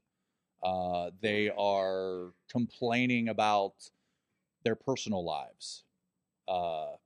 If my favorite actor is Matthew McConaughey, just for the sake of argument, if he tweeted, "Man, my so-and-so didn't call me back. My life sucks. I'm gonna feel bad because I'm a fan, but I'm also gonna be like, they're not as cool as I thought." Yeah. Like they're supposed to be a mystique. Yeah, they're not supposed to have the same problems I do. Yeah. Yeah. And there's also the other side, and I'm going to quote Dave Chappelle, and I know some people feel certain ways, but he has a quote, "Twitter is not a real place." So it's kind of hard to care about it. And that's true for all social media. So when I see people, and I'm going to use this term nicely, when I see wrestlers that should know better act like marks that should just be buying tickets, it's upsetting. And I don't say mark in a negative connotation because Mark is a wrestling fan. Everybody's a wrestling fan. If you're in the business, who is a bigger wrestling fan than somebody that pays thousands of dollars, puts their body through hell, buys gear, spends money? So I don't use mark as a negative connotation in general. But when you're trying to harass people that are supposed to be your contemporaries and your peers at a higher level, that doesn't make you look very good. Yeah. It's a professionalism. You wouldn't be doing that in an office. Yeah. This is your office. Yeah. It would be very weird if, and to bring it down, like if I'm at Burger King and I'm bitching about what McDonald's put in their hamburgers, it's a little weird. And to make a point of, well, some people say, well, that's not a good analogy, but it fits because it's business, and that's another problem. And there's the other bad part of it where people promote stuff they hate. And this is a pet peeve because I admit I am not infallible. I have done this, and somebody told me once, you spent so much time talking about something you dislike that you put more of a focus on it because you're passionate and because than you could have done if you would have just ignored it. Break that down a little bit because I don't know if people are grasping what you mean by that. Okay, so I'll give an example. What I saw something in deathmatch wrestling. Not really a fan of it. I know Jim Cornette is very, very popular for doing this. He will rip it apart. He will tweet about it. He will that's say, his brand. "Look at these guys." Da da da da da da. But if he truly doesn't like it, now if he's doing it just to garner attention, it's working because people always retweet and back and forth. But if you really, really dislike something, you're not gonna promote it. Like I don't like. And there's a difference. I wanted a distinction. There's a difference between doing this publicly on Twitter versus complaining about X that you don't like that's happening to your contemporaries and fans, in a closed circle. Yeah, right. In like with friends and family or in the car, that's fine. That's one thing. But if I don't like Wendy's, am I going to really go into Wendy's? I'm not eating here. I hate you, and then leave. That's kind of weird, especially if you have a scope and a following. As I knock the mic out of you. Professional. Damn it. But it's frustrating because the thing that I always put forward to clients when I had them was promote what you do, because you can control what you do. You can control who you are. You can control your message, your image, whatever. You can't control the other guy. So why would you bother putting any time into it? I swear that I just heard this from a TikTok from Gary Vee. No. Yeah, not enough swears, but and I was going to say, well, what you got to fucking do it. No. Yeah. The one thing too is I don't know the scope of what they do, but people notice that stuff. Yeah. There are people local people that don't get booked certain places because of how they are in social media. Yeah. So I guarantee that happens on a large scope. Yeah. What I will say is I know there have been social media seminars. And as I said when it happened, everybody in the locker room for where these had should be sitting and listening because they were from professional people that know social media. And I can say that one person in one of those seminars is on AEW right now. Yes. And ask the right questions. And you know what that person doesn't do? Doesn't complain about other wrestling, doesn't complain about WWE, doesn't complain about Impact or AEW or whatever. If you have those feelings, that's fine. I mean, wrestling's subjective. We'd all love if it was perfect in our own image. But to actually go on there and bitch and moan and complain, and even worse, to actually tag somebody who's in WWE, hey, bro, you suck. Like, I won't mention the guy's name because he was a young kid. It was a mistake, and I don't think it was intention. But he tweeted something at The Rock. The Rock saw it. The Rock commented. The Rock said, you're a wrestler. Yeah. You should be smarter to the business. Yeah. Basically, that's the way of saying you're a complete fucking putz. Pardon my language. Now it's Gary Vee. Every time I hear that person's name, that's what I think of. And he's a nice guy. He's a good kid. Good kid. Everybody's a kid. I'm 100 years old. Get off my lawn. I know that's what this is sort of coming off as, but that's what I think of every single time. Good wrestler, in my opinion, but that's what I think of. There's other people locally that have tweeted stupid stuff, and that kills me too, because that's all I can think of. And in the same vein, and it's a little bit different, is creating that mystique, how I mentioned earlier. If you're, and I know Joe Dombrowski's talked about this as well. Oh, big time. If you're the dangerous Dr. X, and you're this devious and you're a monster and you take souls or whatever, I don't care if you have a cat that you love. And I know that... Unless you're Aleister Black, who was smart and created a separate Instagram for his cat. See, and I know some of this is because people always say, well, The Undertaker was on social media. And that's a great point. And if you make millions of dollars, you can do whatever the hell you want to do. Because the rules that you give of pro wrestling, you should do this, you should do that. If you're The Undertaker, it doesn't matter. You do what you want. No, yeah. If you're Steve Austin, you can listen to Rick Astley and drink wine. I think that's a video I've seen. So, like, if you're at that level, the rules of wrestling don't apply to you. Right. And yes, it's subjective and different things, but it's just common sense. The two best guys I can think of, and I know as soon as I say this, somebody's going to go, well, he didn't talk about so-and-so. Jackson Argos and RC Dupree. Another guy, Delirious.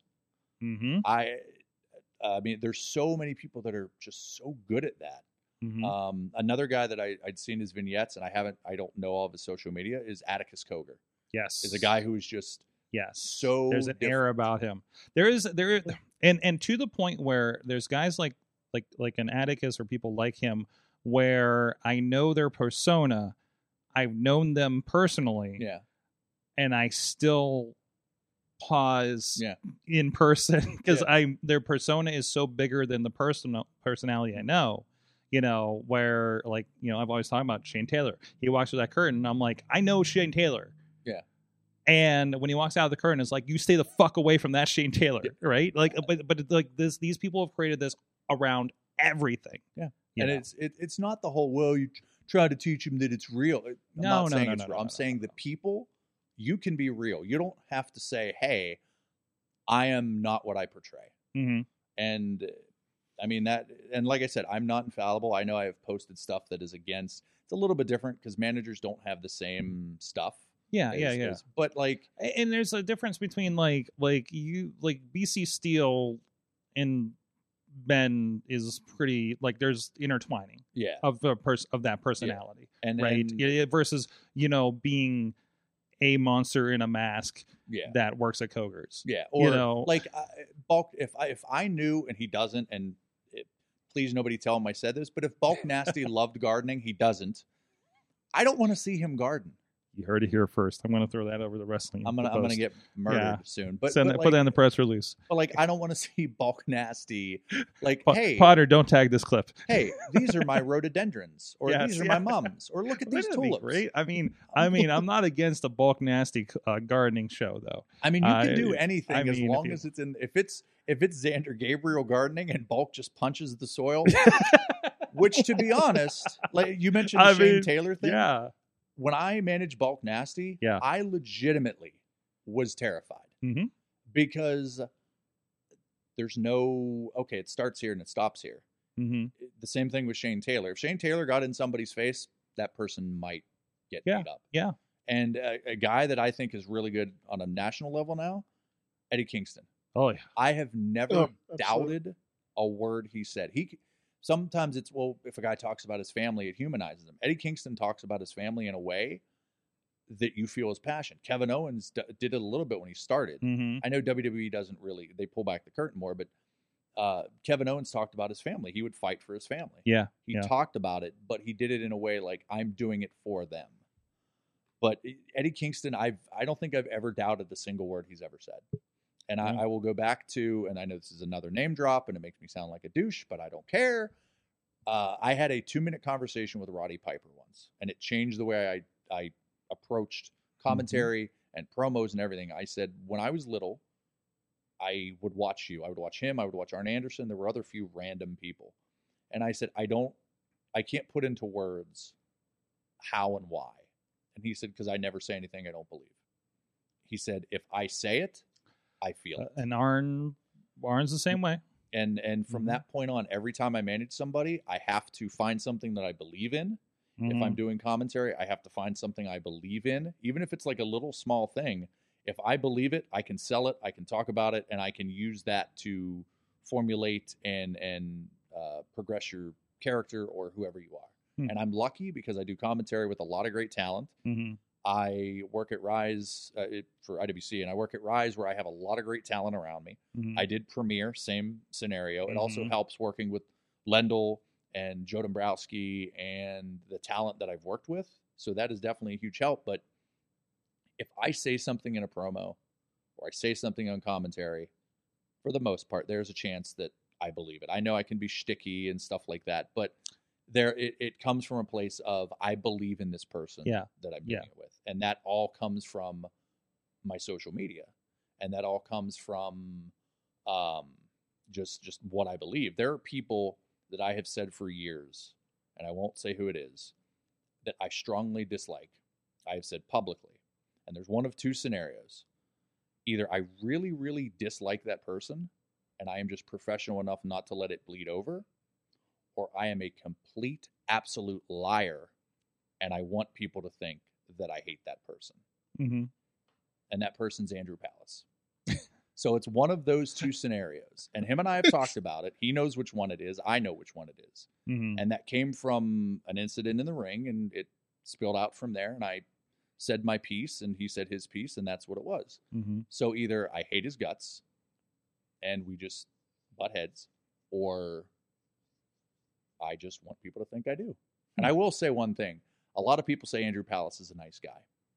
And a lot of people say I'm a piece of excrement. There I go. That I'm trying not to swear. So we have a parental advisory at the beginning of the show. Oh, well, it's then, okay. Well, then fuck it. You've I'm done a this piece of before. shit. I know. But But you know this is a safe place to say fuck. I was so positive putting everybody over.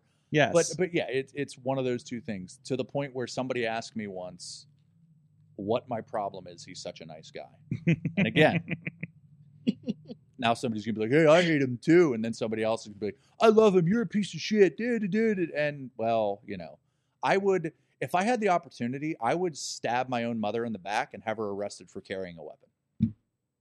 I would do that. I just wanted to get somebody. I made that joke earlier, and somebody goes, "You can't fit that in on commentary." Well, I fit it in here, so there you go. There you go. Boom. Suck it. Now, you know what? I've been positive enough. So, okay. So here's all the people that I hate. And no, I'm kidding. Go ahead. I love it. Well, thank you for that. Thank you for that short social media lesson. Hopefully that wasn't so disjointed. And if anybody has questions, now I don't have to book Katie and Missy for a seminar because you just answered everybody's question. You absolutely should, because they gave me stuff that I use now that I'm like, really? Yeah. Really? Like my usernames matching as much as I can. Okay. So, oh man, so many could still learn from that. Yeah. So, and it's so hard when you've already kind of established and Yeah. something is not. Yeah. And like, don't start with the. Yeah. If you put the, you're going to I get was so mad when Lee had to go to the Lee Moriarty at one point. It was like, oh man, really? Yeah. Like The Undertaker, you're okay. Yeah. He gets a Come pass. on. The Facebook? Yeah. Like it's weird when somebody goes like, it was weird to me when somebody said the WCW. It was WCW. Mhm. It was just weird. But the WWF, okay, because they were the leader, they get that carte blanche. Yeah. When you're the top dog, you can do anything. Just like the Wrestling Mayhem Show. That's Guys, what did you learn from wrestling this week? Oh man, Ronnie, after you.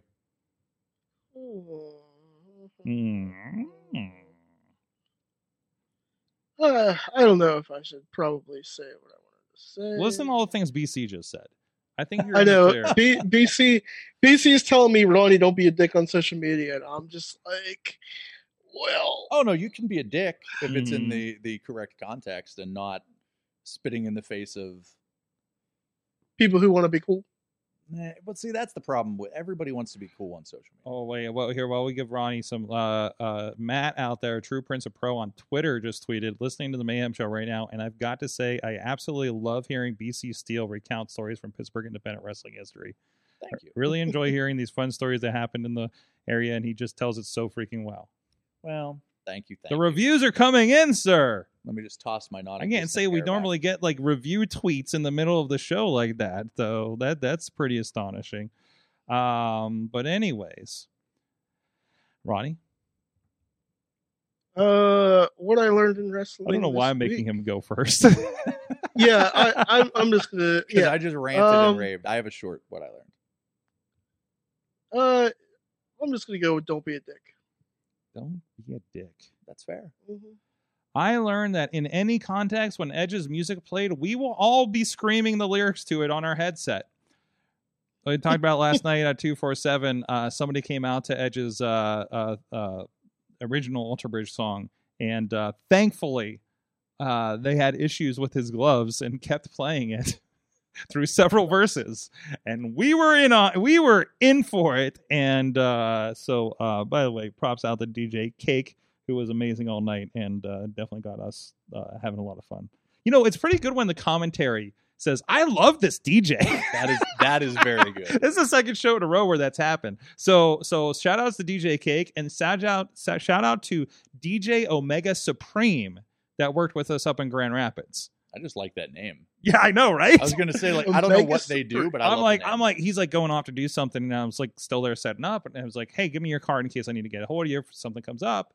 And I looked at it, it's like fucking DJ, it's like Omega Supreme, like, and he's got the Transformer head on it, right? I'm like, oh fuck, this is good. Unless he's like punching small animals, I'm a fan. That's right.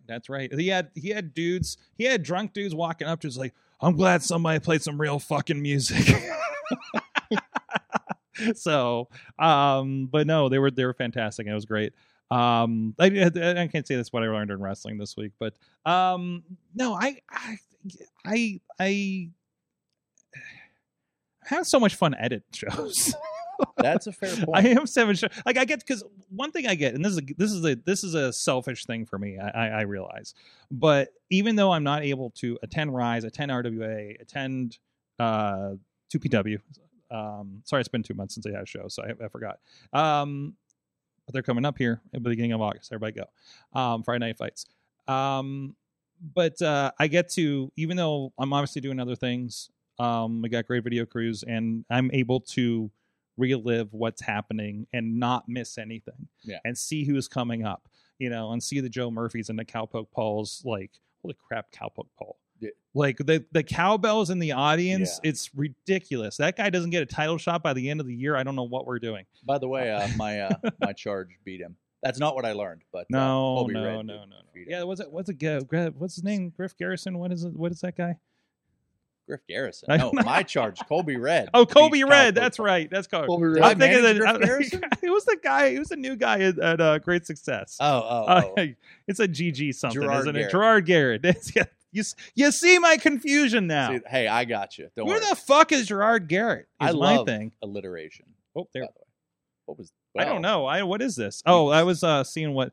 Well, I knew they were doing weird stuff on Dark because they had the two. It's an hour and 49-minute Dark tonight.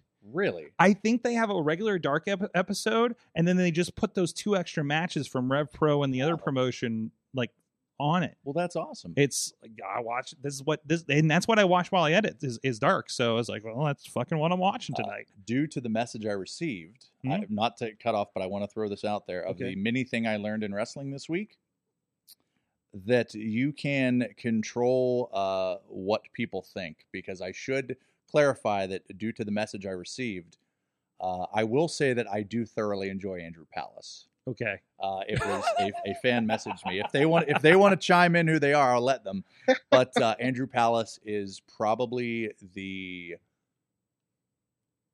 best person that people forget is as good as he is, because you always get the high level. Yes, it's good to. I'm one thing I'm glad because for whatever reason VCW I end up at, it's good to be working with them again because it's been a while. And when you and I now I have to tell the story.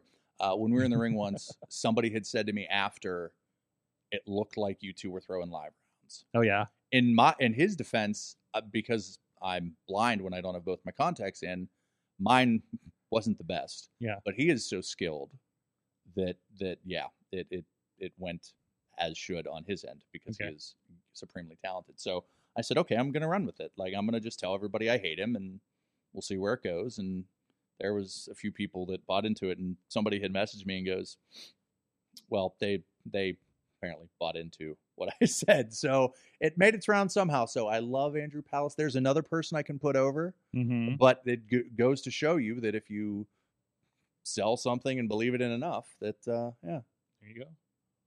And I love everybody else. I meant all that stuff too. Ronnie. I already gave you mine. Oh yeah, you did. And I kind of gave mine too, didn't I? I also learned in wrestling, and I'm jealous of yours, I used to have hair. There are photos, I used to have hair, but it is rapidly disappearing.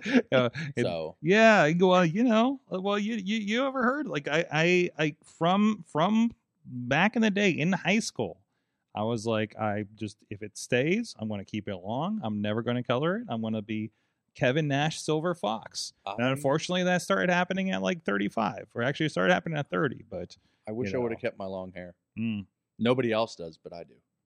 Now, are you as cool as Kevin Nash? Am I as cool as nobody's cool as Kevin Nash? That dude, him and Scott Hall are the coolest dudes in the room every time. I don't have a little bit of cool, so I'm just but also, like, I did 10 years of trying the short hair, and I just wasn't happy with any of it. Oh, look at that! Cool. Look at that. There's a Coolest figure in the room right now. There you go. I think, is that a WCW one or a TNA one? That's a TNA one. I wonder if that's the one that's in 2-pack that I got from Jim LaMotta. I told this on the show. It's in the background. That's the red. Yeah.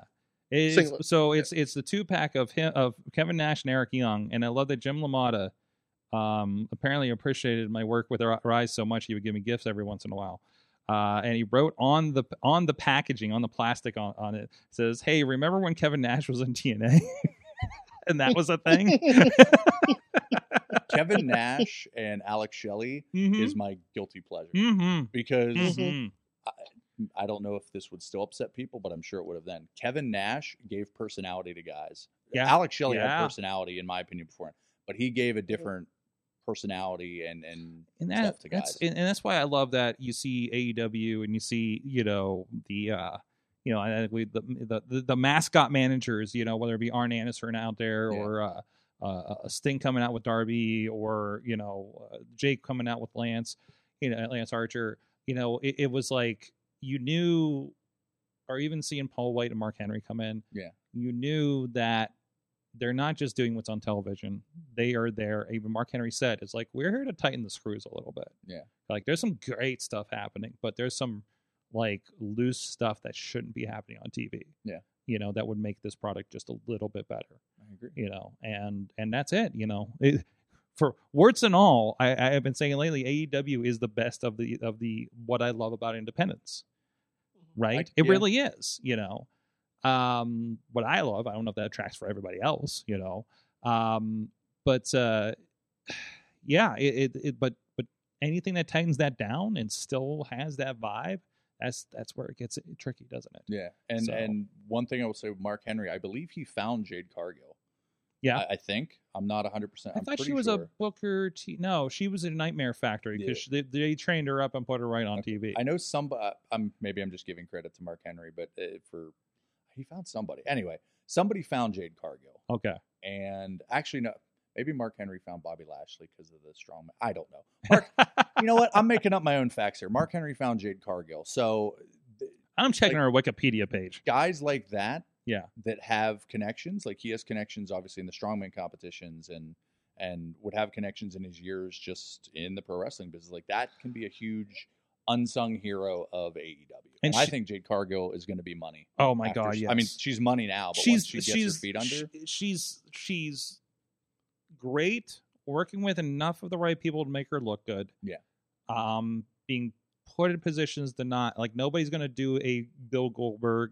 Like Steven Regal type match with her, right? And have that fall apart. Like she's being protected. Yeah. No, she's not a freaking 10-year vet, you know, but God, like you cannot beat what she can do for presence. And that is like, that is also what they need as much as you want your indie guy to get over there. And actually, Cargill attended a tryout at Performance Center, according to Wikipedia. Subsequently, she began training at AR Fox's academy, taking advice from Mark Henry, who Cargill described as her mentor. She went to train with Heath Miller and Rich Boger's face-to-face wrestling school, then trained at the Nightmare Factory under QT and Dustin. Sanjay and Brian Danielson started coaching her when they arrived at AEW. So do not doubt me. I know everything. I mean, if you're not sold on Jade's ability now, she's got the right people behind her. And I mean, like for everybody that wants to say, well, she's new, the wrestling business isn't fair. No. If you had the tools she had and somebody gave you the opportunity, are you going to say, no, I don't want that? No, you take it, and because she can make money. And AEW is not taking a blanket, and she's got a fitness background or something, right? Yeah. She's a played basketball, et cetera, et cetera. She, you know, it's not like AEW is taking this, everybody needs to have a sports background stance and ousting the indies as options. But if AEW finds a Jade Cargill or big tall Indian guy that's hanging with Sanjay and Jay Lethal right now, like his name escapes me. That was a basketball first round draft pick. I mean, and he shows promise. I mean, it's a spectacle. It's like having Shaq in there in a tag team match. And you'll get the little blurb like former first round. Like you get that all counts. And that's somebody that when you're like Jade Cargill is somebody that when you're clicking through the channels, somebody will stop just because she has a presence to her, and you'll be like, okay, like I'm going to watch and see where this goes. And as if any of this would be a surprise, Cargill has credited late female wrestler Chyna and X-Men character Storm as her inspirations. Which, I mean, Storm's a badass female character. Yes, absolutely. And when they turn Jade Cargill babyface, she'll be that much further ahead. Oh my God, yes. Oh, jeez. Like it's really hard. I mean, I know I get why she's a heel, but it's really hard to debut as a heel because heels normally lead the match. So yeah. I mean, if you're in there, obviously that's not an issue. But when you're in the ring, so I mean, she's doing the harder stuff now because if you're a heel, it's then easier to get over as a babyface. So I think in like 2-3 years, it's going to be like, she's money. And she already is. And even as, I mean, you know, AEW has that thing where I'm going to buy the t-shirt of the bad guy because they're badass. Yeah. Right. And they're very good at that. And I think she's with the perfect, I love that managers come back, but the fact that she's with Stokely Hathaway, who I absolutely love. Oh, geez. Yes. Give Stokely Hathaway a mic and then I just let him do stuff. Yes. And Smart Mark Sterling is doing fantastic stuff with Nice right now too. And I think So- he because he makes up for what Nice lacks. Yeah. The big thing is always, well, Nice looks great, like $1 million. He can wrestle, no problem. Like, he's good. He has great matches, but the promos don't come across. Well, he's got Smart Mark Sterling. Mhm. So, Mhm. so there you go. I'm so happy the managers are coming back. I'm not getting signed. It's not going to happen. But I'm just Listen, I'm just that. going to send this promo of Wait, which Yusuf one? and Ronnie in the locker to some contacts with contracts, and we'll see what happens. Look, TK and I go way back to AOL message boards. AOL, what the fuck is this? Can you tell me about that on Patreon? Yeah. Okay, we'll do that. All right, we're gonna wrap up the show here. Thank you so much, Ronnie Starks on the Twitters. Starks Wrestling on Twitter if you want. His domains don't match either. But he does have a new episode of Cribs coming out where he shows you the locker. Holy shit, that's a good idea, Ben. Welcome. BC Steel Yo Girl. Yes, on Facebook now. On Facebook. As well. That is my name Finally. on Facebook. As well. Yes. As the Twitter. The Twitter. On Instagram and TikTok, because I'm clearly not too old for TikTok. BC_Steel. So you can catch me on there. And you can catch me at local professional wrestling events. There you go. the localist. Yes. The localist. Check your local listings. If it's local, and you know what? Even though Sorg hates the town, I might even be in Monroeville. But I don't hate it. I was just scared by it when, like 20 years ago, when I was afraid to go through a tunnel. Well, I dated a girl from Australia who hated the town name of Monroeville and hated Monroeville as a whole. Really? Yeah. Wow. I could tell she's not going to see this, so I could just talk about her all the time. But yeah, she hated the town name. Said it should be pronounced Monaroville. I'm not going to do a bad accent, but yeah. Huh. So for that BC Steel trivia, if that ever comes up on Jeopardy, there you go. All right, there it is. Thank you, everybody. We'll see you guys next week. Our guests are Paul Atlas and Steve Folcom, and we're going to talk about. Oh no, I almost ruined it. We're going to talk about coloring books like next week again. The Rise and RWA ones that you can pick up over at FalcomDigital.com. For those, thank you, everybody. We'll see you guys next time. Mayhem out. Just wait, just wait, just wait, just wait. Wait for the perfect time, then attack. Don't give up what you want, take it back. Wait for the perfect time, then attack. Do what you This show is a member of the Sorgatron Media Podcast Network. Find out more at sorgatronmedia.com.